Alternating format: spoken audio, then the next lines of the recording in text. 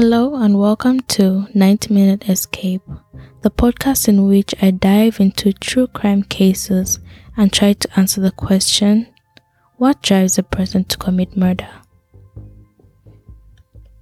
In today's case, coercive control plays a big part in it. And for those who may not know, coercive control is any pattern of behavior an abuser uses to dominate their partner and limit their freedom. This can include physical abuse and emotional abuse, but often coercive control is more subtle. This case also has a little bit of mental abuse or emotional abuse, which is basically a form of manipulation and control.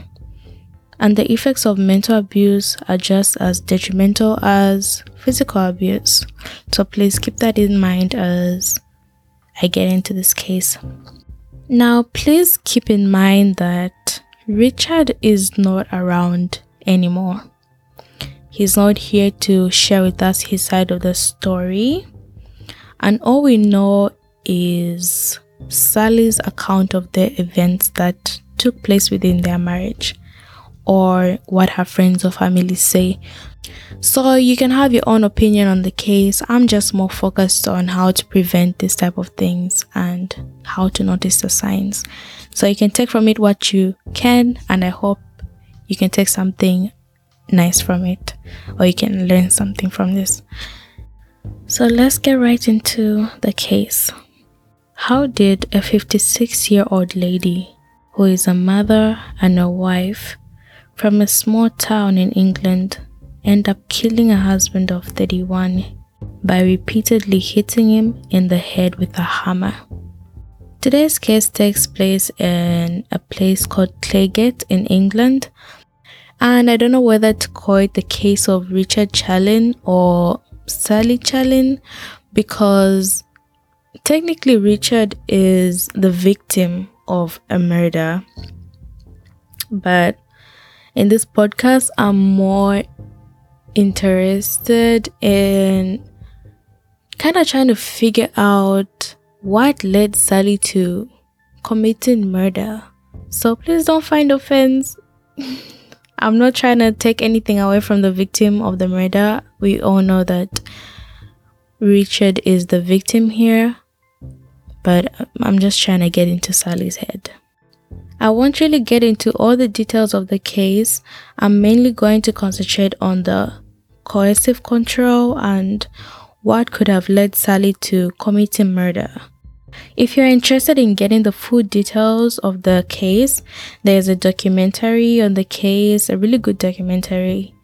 And Sally actually does some narration in the documentary. She is fully present, and she also has a number of interviews that she did, and they're all up on YouTube. So if you want to hear more about the details of the trial and the case, then you can definitely go and check that out. Alright, so let's get a little backstory so that we can understand Richard and Sally a little bit better. When Richard was 22 years old, he met Sally, who at the time was 15 years old. Sally fell for Richard. To her, he was attractive and he was her first real boyfriend. She was so happy to be with him and so excited to see him whenever he came around that even her brother said that even before Richard was at the house, just by her reaction and how hyped up she was, you could tell who was gonna come to the house. Even before he arrived, you could tell that Richard is coming today. That was how excited she was to be with him and how happy she was in the relationship. They were obviously both in love with each other, and everyone around them could see that. A few years later, Sally and Richard decided to take the ultimate step and get married. They had 2 sons. David, who is the eldest son, is mostly present in the documentary, and he says that he had a pretty good childhood, and he remembers that his parents always seemed to be in love when he was younger. David is really involved in the documentary, His other brother isn't really involved in the documentary that much, but they both did play a big role in the case. So Richard and Sally, they got married, and Richard owned a garage like for cars, where he like fixed cars and stuff, and his business was doing really well. The couple was living in an upmarket house in an upmarket area, and their sons were in private school. Richard and Sally were very social people. They loved to talk and hang out with their friends, and they often threw dinner parties. They were the type of people that liked nice cars and nice jewelry. They lived that kind of lifestyle. I think you can get like a good picture. But what people didn't know about Richard was that he was a different person at home than he was in public. Sally says that Richard was controlling when he was home. She often felt she couldn't voice her opinion, especially when it contradicted his opinion. Sally's friends and family began to notice that she was changing and not acting as a normal self soon after she got married. Her friends and family say that Sally was a type of person who talks a lot, and if she was ever involved in something like a debate, she would have no problem voicing her opinion. But as time went on, she just didn't do that anymore. She just kept quiet. A mutual friend recounted a moment where he was with Sally and Richard, and Sally was talking. Richard rolled his eyes and said to Sally, "For God's sake, Sally, shut up." The friend thought Richard could have put or rephrased his sentence in another way, but honestly, he felt like there was nothing he could do. He felt like that was a couple's place, and I kind of understand him. It's always hard when it comes to relationships and getting involved. For me, hearing this now, and I'm thinking like, oh, if that was my friend and her husband was telling her to shut up, out this and that. But in reality, who knows how you can really react when you're in the moment, because there is that type of thing where it's like it's not your place to speak on someone else's relationship. But these are definitely signs that we can all take note of. A few years later, Sally got a job. She was working for the Police Federation, and Richard expected Sally to use her pay to pay for just about everything, including food and bills. I think Richard was paying for the children's fees, but other than that, Sally was basically paying for everything else. Now, Sally did not have to physically hand over her paycheck to Richard, but it was definitely expected of her to pay for these things. It's small scenarios like this that give us an inside look at what could have been the small events that led Sally to finally be in a marriage where she was being coercively controlled. For us, being on the outside looking in, it's easy for us to say, oh, why would she allow that? Or I would never do this or that.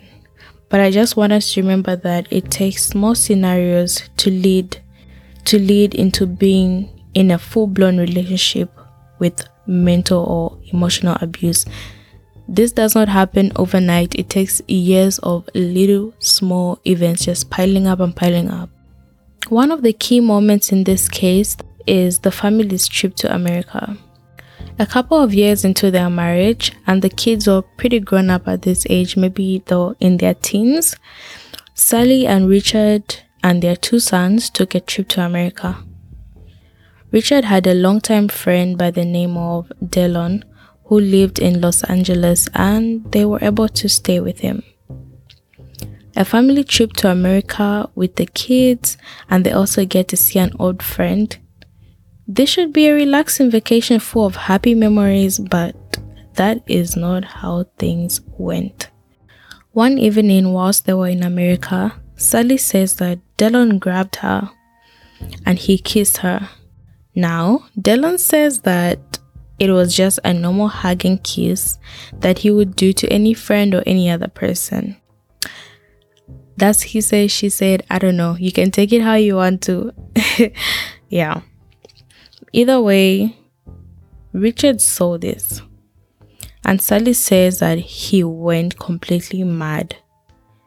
He forced her into their bedroom and he decided to punish her by forcing anal sex on her. He was brutal, but at the same time, he didn't say a word to her. Once they got back from their trip to America, Richard started calling Sally names like slut and other horrible things. He continued to anally assault her for a few more times after their return, and Sally did not resist it. She just let him do it, but she says even though she let him do it, it was too clear that she did not want it. Sexual assault and marriage seem like two words that cannot go together. But it's cases like Sally's and of other courageous women that share their stories that let us know that this is more likely to happen than we might think it is. As a woman, we often have different experiences compared to men when it comes to our bodies and sex and speaking up. I hope that learning about cases like this can open up the doors for more women to be able to have more conversations and learn how to prevent being in similar situations like this in their relationships.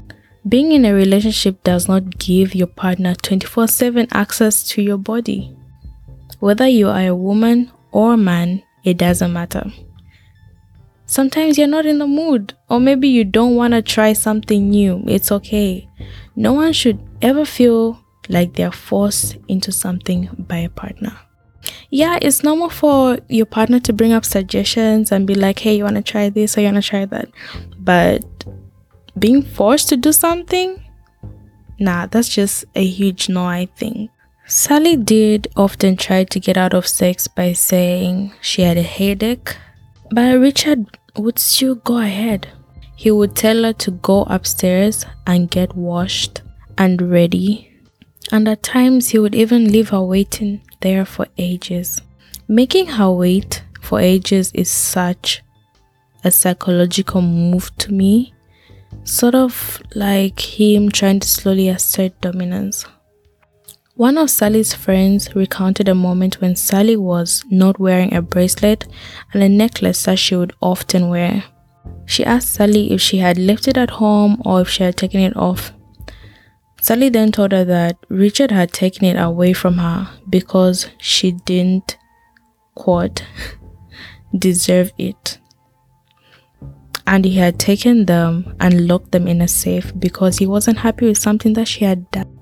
Over time, Richard began to slowly lose interest in having sex with Sally. She actually tried to make things better.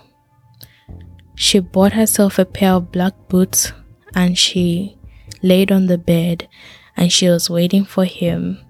But when Richard finally came, he told her that he didn't want to have sex because his back hurt. Richard's behavior began to change even more. He became fixated with young women and his car and his motorcycle. There's this video of him where he is literally going like, here's my Ferrari and here's my bike. And it's so funny to me because this was like in 2003 at this time, and I wonder what was the video for. Was it for him to like look back at like, oh yeah, I used to have this car and I used to have this bike? Or were people also posting things on social media back then? It was just like a funny thing to me. Anyway, there's another occasion where Richard had a picture taken of him in which he was sat on the hood of his red Ferrari. And beside him, let me paint this picture for you. He sat in the middle on the hood of his red Ferrari, and beside him, in either hand, like in each of his hands, he's got two naked young ladies. And I'm talking completely naked, like tits and booty cheeks out there. There's even one picture where one of the girls is posed with her legs basically wide open, with only her hand covering her you know what. These pictures alone are questionable for a husband, a married man, to have taken. But there's more. Richard had these pictures printed onto Christmas cards, and he sent them out to his family and friends. You can literally not make this up.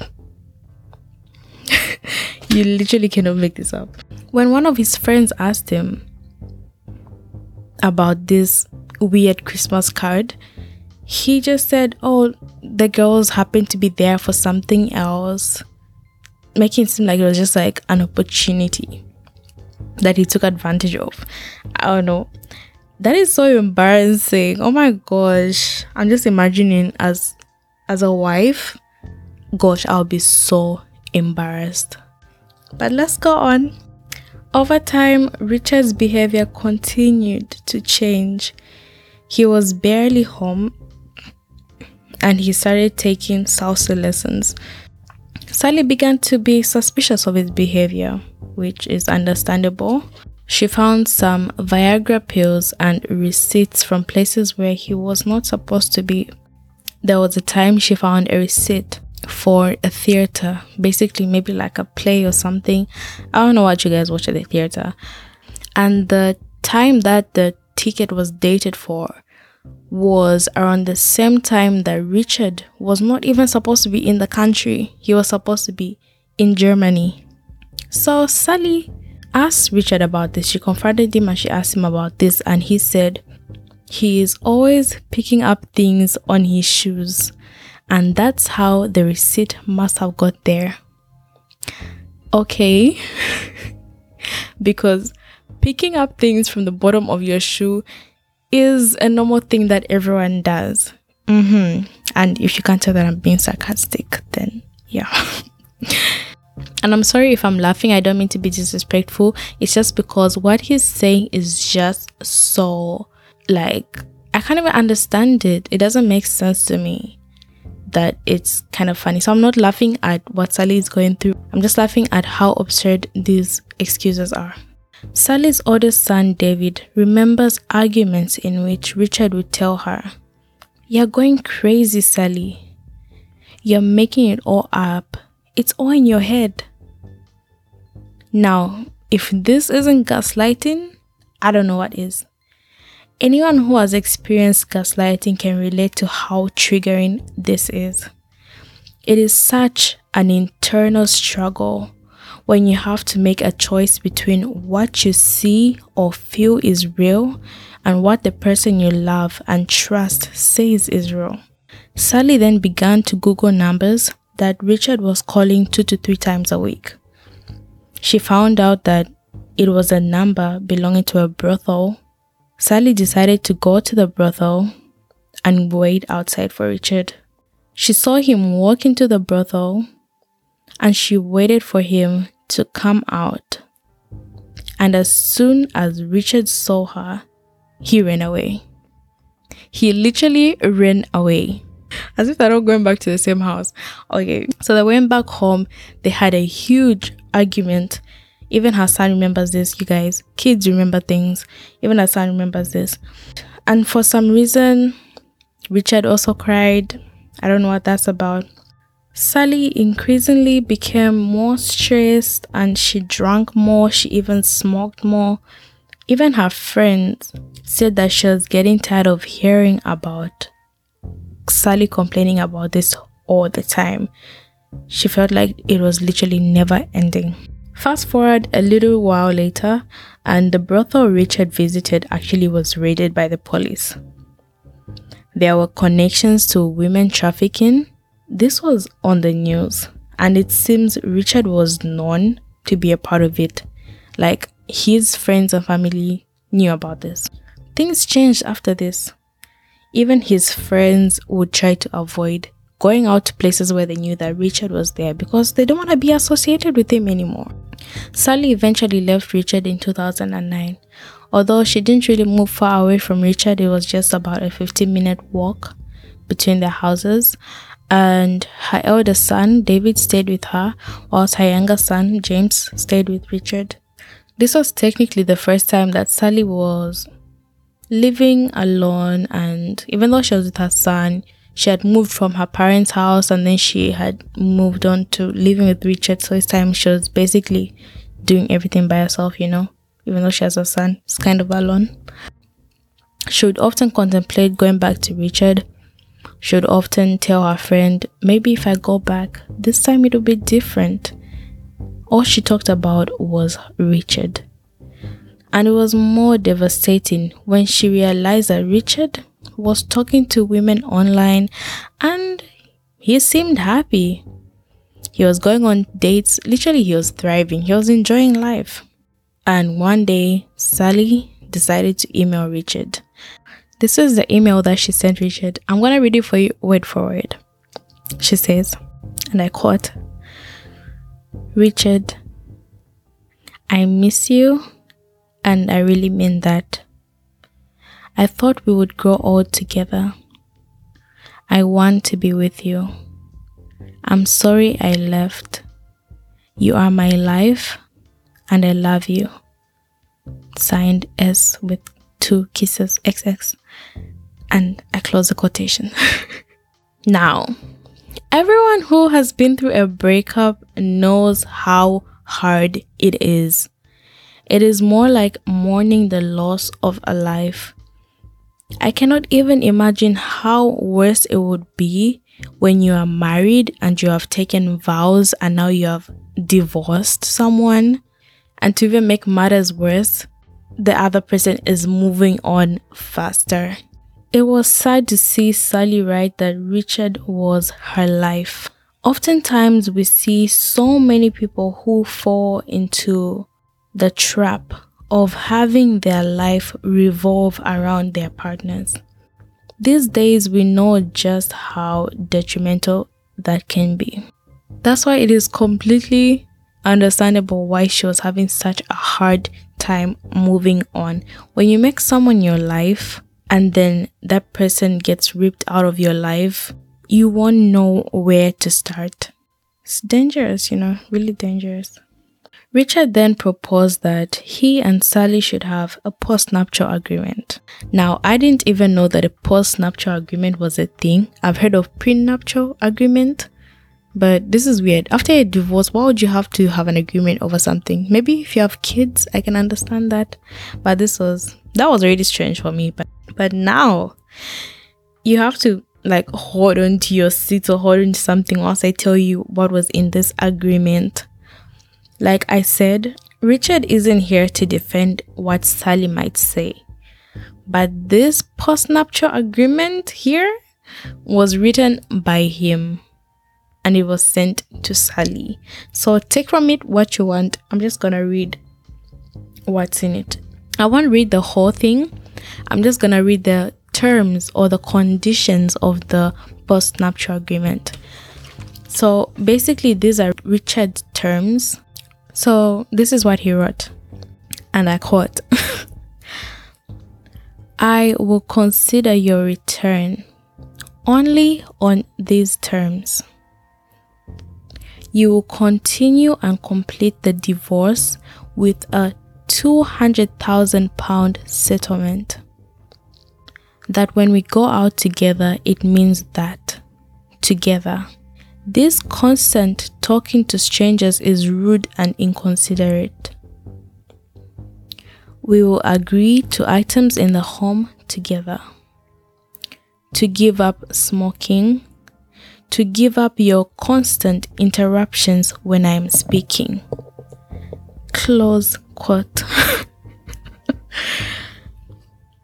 Now, again, I'm not laughing at this situation. I'm just laughing at how ridiculous it is. How ridiculous these conditions are. There's a lot of questionable conditions listed here, but his friend was explaining this whole £200,000 thing, and it's crazy. Basically, if either Sally or Richard decided to break up, and Sally was meant to only take £200,000 from all their joint family assets, Might I remind you that this was a well-off family. They had a nice house, they were living in a nice neighborhood. He had a Ferrari, and he had a motorcycle, and he had a business. They were going to take all the assets from these things and only give Sally £200,000 if they separated. That is insane. From this post-nuptial agreement, it was showing how Richard was still setting this type of controlling environment in their relationship. I mean, don't talk to strangers, stop smoking, don't interrupt me. You and me would look at these conditions and run. But for Sally, this was an opportunity. She didn't want to lose him again.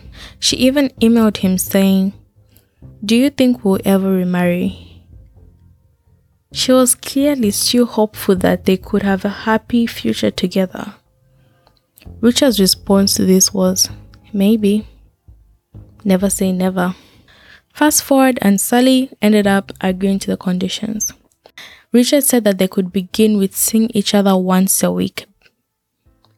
This was so that he could see if she had changed. I'm so triggered right now. At this point, Sally's self-esteem was in a terrible state. Sally had looked on Richard's computer. Others say that she hacked his computer. I heard them say that. I don't know, you can take from that what you will. And when she was on his computer, she saw that he was messaging other women. So in 2010, Sally went to Richard's house to pay him a visit. When she got there, he insisted that she go to the supermarket and buy bacon and eggs for her to make him something to eat. He was hungry. He wanted something to eat. Sally felt this was all Richard's way of getting her out of the house. She had a feeling that he wanted to make a phone call while she was away to the lady that he was dating. Keep in mind, this is after the post-nuptial agreement, which means that they are working on getting back together. Yeah. When she returned, she noticed that the telephone had been moved from where it was originally, and it was in another place. She had a look on the telephone and she could see the last number that he had called. It turned out to be the number of a woman. Sally asked him, "Am I going to see you tomorrow?" And he said, "Don't question me.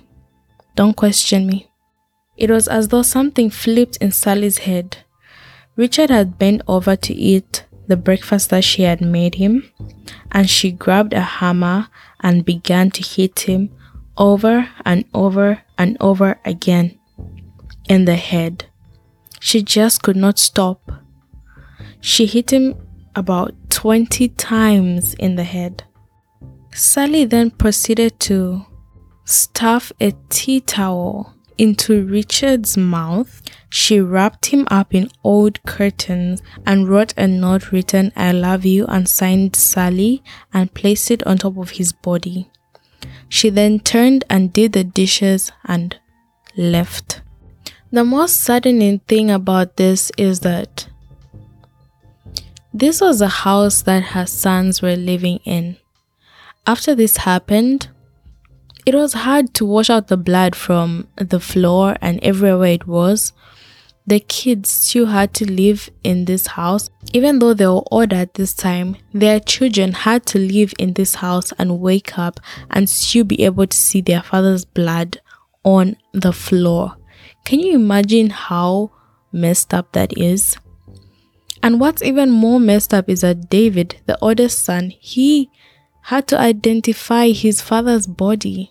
This is a horrible thing for him to have to keep in his memory. This isn't like someone got shot one time. He was hit like 20 times in the head. He is obviously not looking like his normal self anymore. You can just imagine the terrible state that Richard must have been at that time. And his son had to look at that, and now he has to live with that image in his head. This is why, even though I am taking a look into why mental health can leads someone to kill, or why coercive control can lead someone like Sally to kill.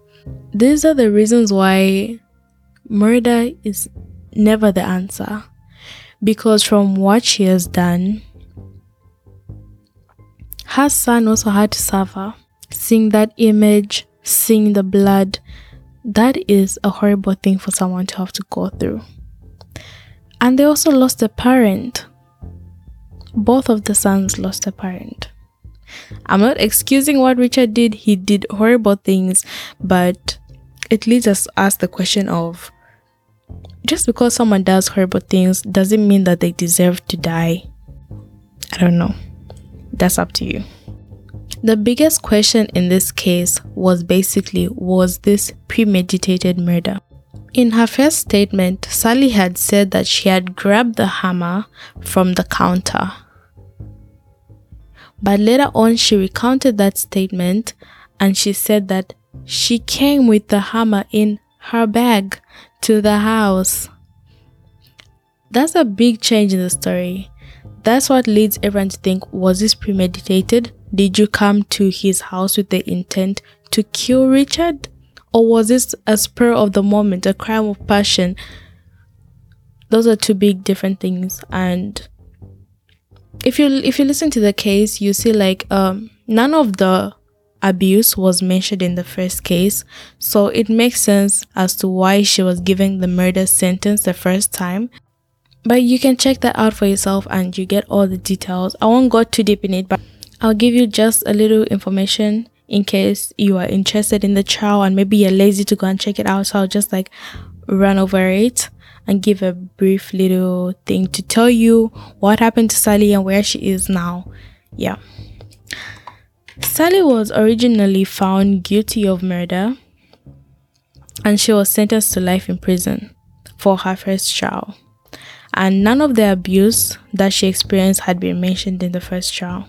Sally was diagnosed to have emotionally unstable personality disorder, and it was at its worst state during her trial. All she is mostly remembered to say when she was asked questions was, "I suppose so. I suppose so."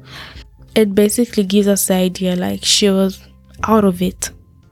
She can't remember carrying the hammer. Like, she can't remember putting the hammer into her purse. She can't remember how many times she hit him. Oh, and by the way, she wanted to, after she killed him, she actually tried to commit suicide. And I think the police officers talked her out of it.